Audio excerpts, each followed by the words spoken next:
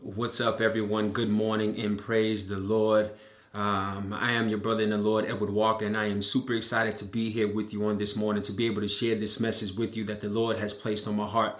And so I just want to first of all give God all of the glory and all the praise, for He is the one and only one that deserves it. But I also want to bless Him for the shepherd of this house.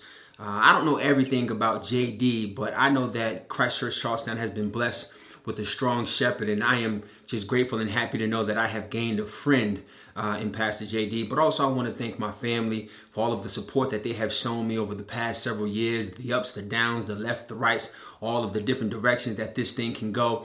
And through all of it, my family support has made me strong, and so I'm just honored to be here. Before we get started, I just want to say a quick prayer. Heavenly Father, who art in heaven, blessed be thy name. I pray that on this morning, Heavenly Father, that you bless your messenger, for your message is already blessed. I'm praying that you just decrease me, Heavenly Father, and increase you within me. Take complete control over my mind, my body, and my spirit, so that everything that comes out of my mouth is going to feed the soul of your children. I ask these things all in the name of your Son and my Savior, Jesus Christ. Amen. So let me ask you this. Have you ever been at a family gathering when all of the kids are in one general area, playing, fighting, screaming, etc., and all of the adults are in another general area, engaging in what my mother would call grown folk business? And then out of the blue, a child cries out. If you've ever paid close attention to the dynamics in the yard, you would notice that every woman in the yard who is a mother immediately rose to their feet. Their ears are perked up, their eyes are open wide, they're listening and they're looking for the cry. But of all of the mothers that stood to their feet, there is always one mother that begins to immediately run towards the cry. Why? Because she is like a shepherd that recognizes the sound of its sheep.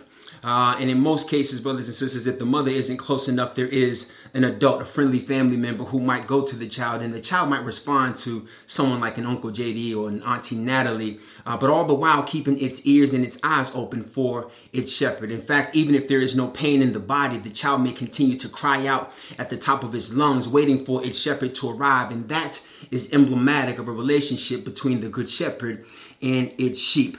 And I want us to think about relationships today. And so I'm going to bring a word to you to sort of capitalize on what it means to have a relationship between the good shepherd and its sheep. And the Bible tells us in John 10:28 that Jesus said, I give them eternal life, and they will never perish, and no one will snatch them out of my hands. Let me ask you, have you ever tried to pluck a baby out of the hands of its mother? Not only will the baby meet you with a great resistance and a great fight, but the mother will meet you with great resistance and a great fight. In fact, most mothers will lay down their lives for their children, and this is the relationship between a good shepherd and its sheep. Jesus wants us to know and understand this concept so much so that he put it in scripture for us to read and understand. And so today I'm going to speak from a simple subject that I have entitled, One Flock, One Shepherd, One Relationship.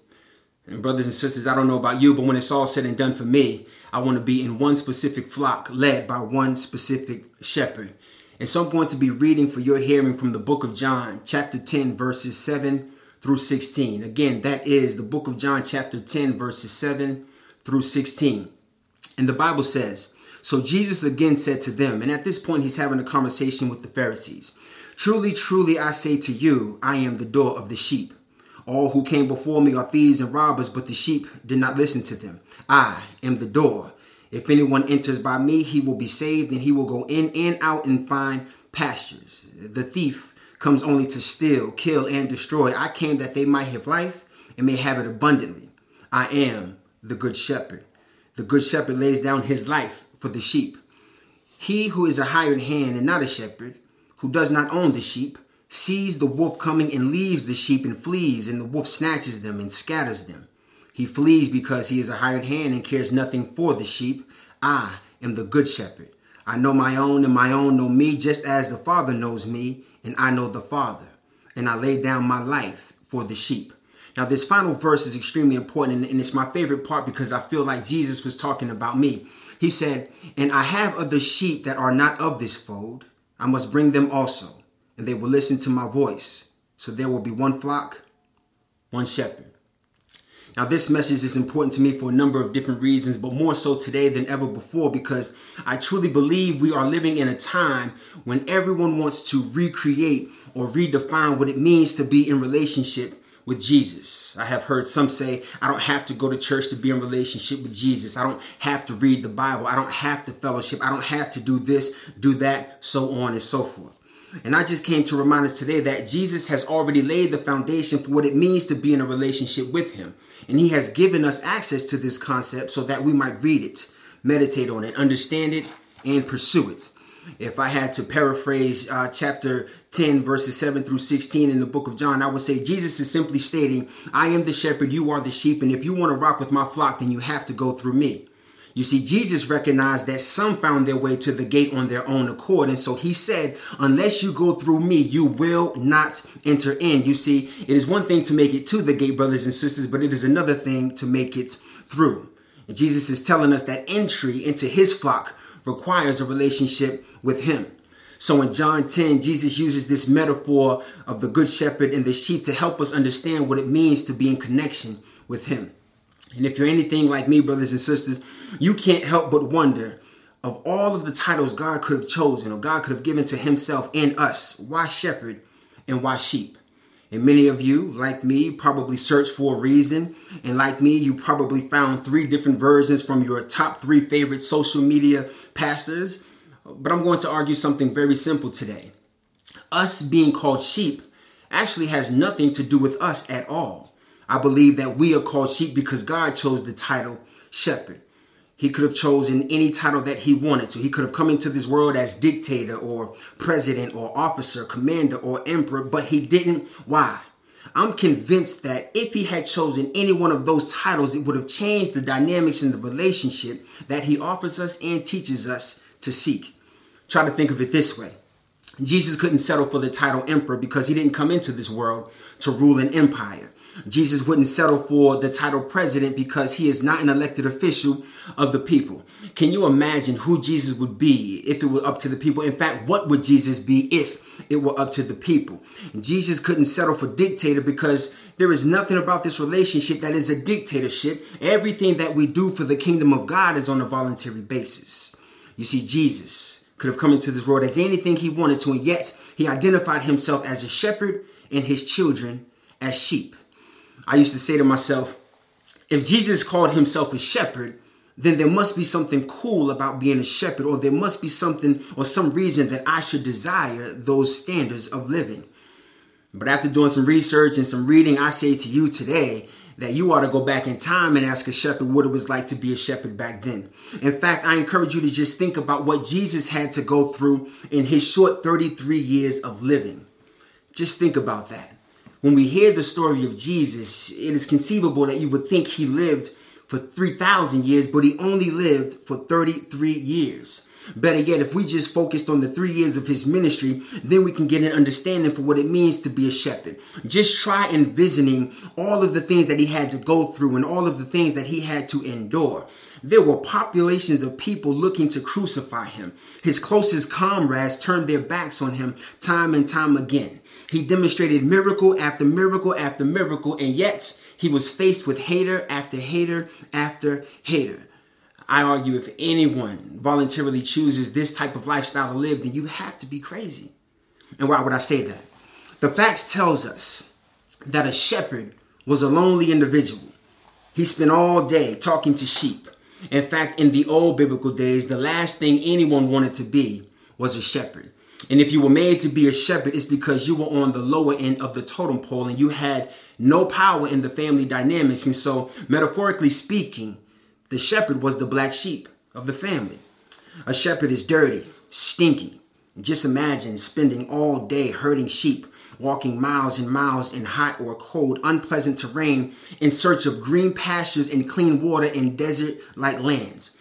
And brothers and sisters, you can't go home and jump on YouTube and think you're getting a true depiction of what it was to be a shepherd back then.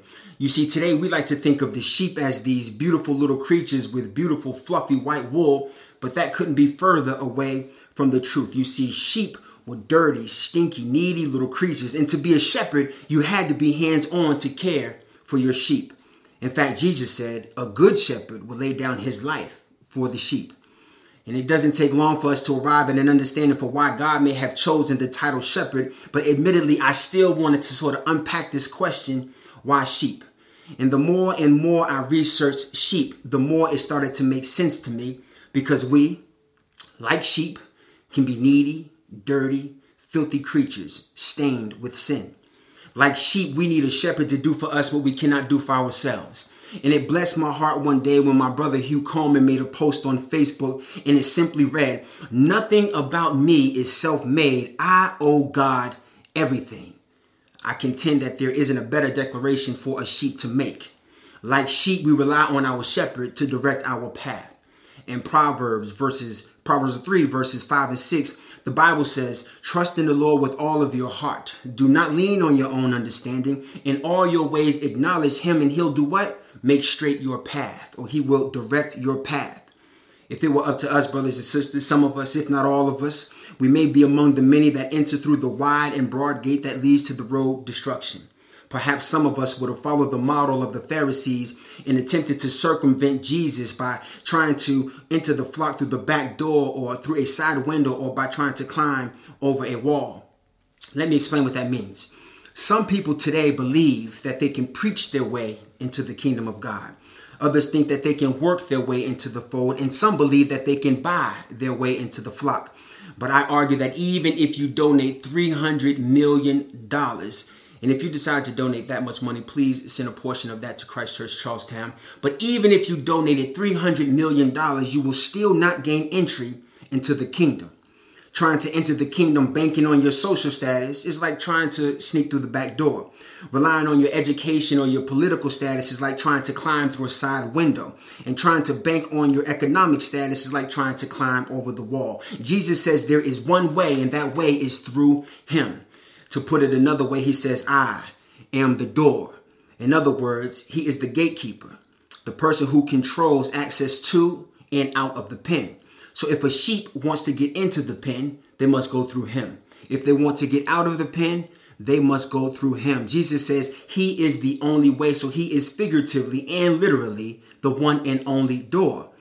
I'm reminded of a song that my sister in the Lord, Valerie Davis, used to sing with her deep, rough, raspy, yet beautiful Caribbean voice. She used to sing a song that says, "Jesus has a way. You cannot go over, you cannot go under, you cannot go around, but you must go through." Simply put, brothers and sisters, if you want entry into the kingdom of God, then you have to have a relationship with its gatekeeper, and his name is Jesus. Every sheep needs a shepherd. And just to be clear, I'm talking to all of us because we are all sheep. But all sheep need a shepherd to lead us to green pastures and to sit us by still waters. The green pastures represent prosperity, and still waters represent peace. All sheep really want in this world is a little green grass and a little bit of clean water. And all we really want in this world is a little prosperity, love, and peace. And I came to tell you that the good shepherd can offer all three. Check out this fun fact. An important part of a shepherd's job is to make sure the sheep aren't eating poisonous plants or drinking dirty water, because sheep will stop and drink out of any contaminated hole they can find. We are just like them. Because if I put a bottle of purified water in front of you, and then I sit that next to a bottle of soda, perhaps a cup of coffee with all of the fixings of beer or a glass of wine, 90% of us will always choose the poison. And I know that I'm being a little dramatic when I call it poison, but I'm trying to paint a picture of us as sheep. The shepherd is there to offer us guidance in a time of decision making, brothers and sisters, because a good shepherd not only knows the way, but he goes the way and he shows the way. If I'm telling the truth out there in the cyber world, I want you to type amen in the comments. Every shepherd needs its sheep. Every sheep needs its shepherd. You see, sheep need the shepherd to protect them from the wild animals, the stray dogs, the harsh elements, the wolves, etc. And we need our shepherd to protect us from the false prophets, the false teachings, the unsound doctrines, and all of the wiles of the devil. But here's the ticket, brothers and sisters. If you want to be in the one flock, you must recognize the voice of the one shepherd. You must be able to call him by name. And we can't be willy-nilly about this, brothers and sisters, and follow any old fool who calls himself a shepherd, because the Lord said, all who came before me are robbers and thieves looking to steal, kill, and destroy. Guess what? Most that came after him are robbers and thieves looking to steal, kill, and destroy. And so you have to know who your good shepherd is. You see, Jesus desires for us to be in relationship with him. He desires for us to do more than just learn about him, but he desires us to know him personally. And make no mistakes about it, brothers and sisters, there are some rewards that come with this relationship, but we have to diligently seek his face. I believe that King David said it best in Psalm 23, "The Lord is my shepherd, I shall not want." He did not say the Lord is your shepherd, or the Lord is their shepherd, or the Lord is his or her shepherd. He said, "The Lord is my shepherd, I shall not want." And that is a distinct statement that emphasizes the relationship between him and his Lord. Relationship is absolutely key. Now, I believe that there are three distinct conclusive points that Jesus, the Good Shepherd, wants us to take away from this particular passage when he talks about the explanation between the Good Shepherd and the sheep. And I think he does a phenomenal job at explaining it in John 10. The first point says this: the way in which we respond to Jesus can determine whether or not we are in his flock. In John 10 verses 1 through 6, which are the verses preceding our passage today, Jesus paints this picture for our understanding. You see, it once was a time when watching over sheep was a community effort. Many shepherds would leave their sheep to graze under the watch of a fellow shepherd while they went out and tended to other business. But once any shepherd would respond or return for their herd, they had to call their sheep by name, and their sheep had to respond to their voice. In fact, Jesus said not only would a sheep not follow a stranger, but they would run away. This is the relationship between a shepherd and its sheep. In other words, if you listen to any old voice, or if you follow any old shepherd, then it is likely that you will end up in the wrong flock. You must know the sound of your Savior, your shepherd, and respond to him and him alone. Point number 2 says Jesus is the single means to salvation for all mankind. I'll repeat that. Jesus is the single means to salvation for all mankind. Now, some might suggest that isn't that a terrible, selfish God to make himself the only way? And I say to you to look back at John 10 verse 9, which is a great demonstration of Jesus' love. You see, in John 10 verse 9, Jesus says, "I am the door. By me," that means by him and him alone, "if any man enter in." He didn't say if some men or if those men or if my men. He said, "But if any man enter in, he shall be saved, and he shall go in and out and find pastures." You see, Jesus isn't like man today who says, "You're not welcome into this flock because you don't look like me, or because you don't speak the same language, or because you weren't born in Bethlehem like I was born in Bethlehem." Jesus said, "I am the door, and if any man enter in." That includes me, that includes you, Gentile and Jew. Let me paint this picture for you. Let's say you have a destination in which you can only access by plane. And now you are presented with three options. First option is a one-way ticket to the north. Second option is a one-way ticket to the south. The third option is a one-way ticket to your destination. Which one would you take? And my point is simply this, right? My point is simply this. Many have come into this world with many different offerings. Some have offered a path to enlightenment. Some have offered you peace and prosperity. Some have offered you knowledge of self, but one and only one has offered you salvation. And if you truly want to be delivered from the powers of sin, you must go through the one. You must be in relationship with the one. Jesus isn't asking you for religion. He isn't asking you for ritual. He is asking you for relationship. Just think about it this way. The Pharisees were teachers of the Bible. They knew the Bible like the back of their hands. They studied it diligently. They memorized the law. They even reordered their lives in obedience to it. And yet they missed it all because they rejected Jesus. Jesus said to them, "You study the very scriptures that testify about me, yet you refuse to come to me to have life." In other words, you refuse salvation and deliverance from the powers of sin. Listen to me, brothers and sisters. Knowing the word of God for scholarly purposes is cool, but personally knowing the Jesus of salvation is better. He is the single means of salvation for all of mankind. We must go through him. And then the third takeaway says the intimate relationship between the good shepherd and his flock is representation of the relationship between himself and God the Father. You see, in John 10 verse 14, Jesus says, "I know my own and my own knows me." He goes on to say, "I lay down my life for the sheep." It is extremely rare for anyone to lay down his or her life for someone that they do not have a relationship with. But Jesus laid his life down for you. and for me, so that we might have life and have it more abundantly. So here's the beauty behind it all, brothers and sisters. The heavy lifting has already been done. You don't have to complicate things anymore. You don't have to wine and dine Jesus for a relationship with him. There's no grace period before you can tell him you love him. He has already shown us the greatest demonstration of love possible ever. He died for you and he died for me. Now he desires a relationship with you. And so I'll conclude with 4 action steps that I think can help you if you're beginning your relationship with Jesus. And if you already have a relationship with Jesus, I believe that these 4 steps can help you to strengthen your relationship with Jesus. The first thing I'm going to encourage you to do is to invite him in. Just like I can't push my way into someone's life, the Lord is not going to force his way into your life. We have to invite him in. In other words, we have to request God to come into our lives. And once you make that request, don't be surprised by how the Lord decides to start working in your life. You see, your friends will tell you that they'll meet you halfway, but the Lord will meet you right where you are. He will meet you exactly as you are. But the difference is he loves you enough to not leave you where you are and to not leave you as you were when he came to you. He is going to do more than meet you halfway, and all we have to do is invite him in. Point number 2, talk to Jesus. Just like all other relationships, communication is key. We must talk to Jesus on a regular basis. On some days, you might just want to pour your heart out and tell him how your day was. On other days, you might find yourself just thanking him endlessly for all of the goodness and the mercy that he has shown you. And on some days, you might want to go to him with a heavy heart and ask a couple of questions like, why? And for the record, brothers and sisters, it is okay to go to God with questions like, why? Just make sure that your questions are seeking guidance and understanding and not feeding any doubts that you might have. But we must talk to Jesus on a regular basis because this is important for all relationships.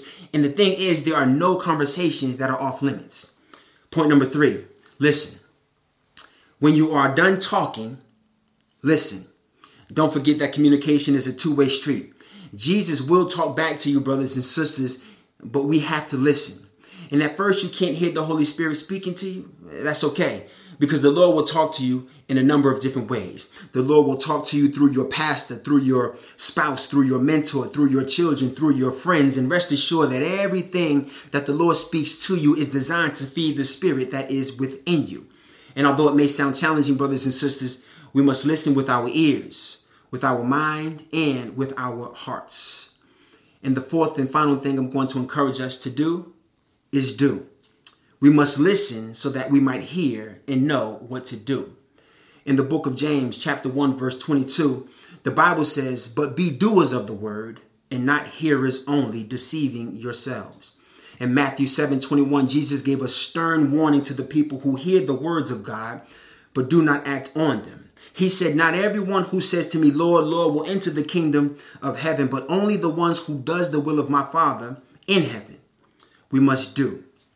Reading the word of God to others is a good thing, brothers and sisters. Interpreting the word of God for others is a great thing, brothers and sisters. Sharing the word of God with others is an awesome thing.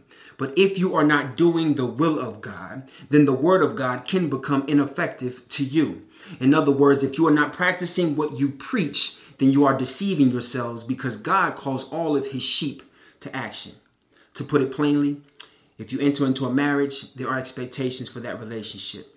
If you think about the dynamics between a parent and a child, there are expectations for that relationship. When you think about your best friend or how you engage with your siblings, or even if you enter into a working relationship with a colleague, there are expectations. If you want to enter into the one flock led by the one specific shepherd, the good shepherd, then there are some expectations.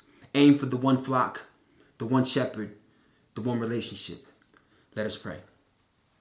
Heavenly Father who art in heaven, we thank you, Heavenly Father, just for this opportunity to give you all of the honor, all of the glory, and all of the praise, Heavenly Father. We pray that the word reaches someone, Heavenly Father, and plant a seed of transformation. We pray that the word will encourage them to act and move towards you, Heavenly Father, to build the relationship that you have offered us and that you have taught us to seek. We pray, Heavenly Father, that you reveal yourself in a way that makes it real for absolutely everyone under the sound of my voice, Heavenly Father, because I desire for everyone that hears me to have a relationship with you, Heavenly Father. So we ask that you continue to be the good shepherd, continue to show us the way, continue to lead our footsteps, Heavenly Father. And we pray, Heavenly Father, that all of these words will encourage us to open up our ears, our mind, and our heart so that we may hear you when you speak to us.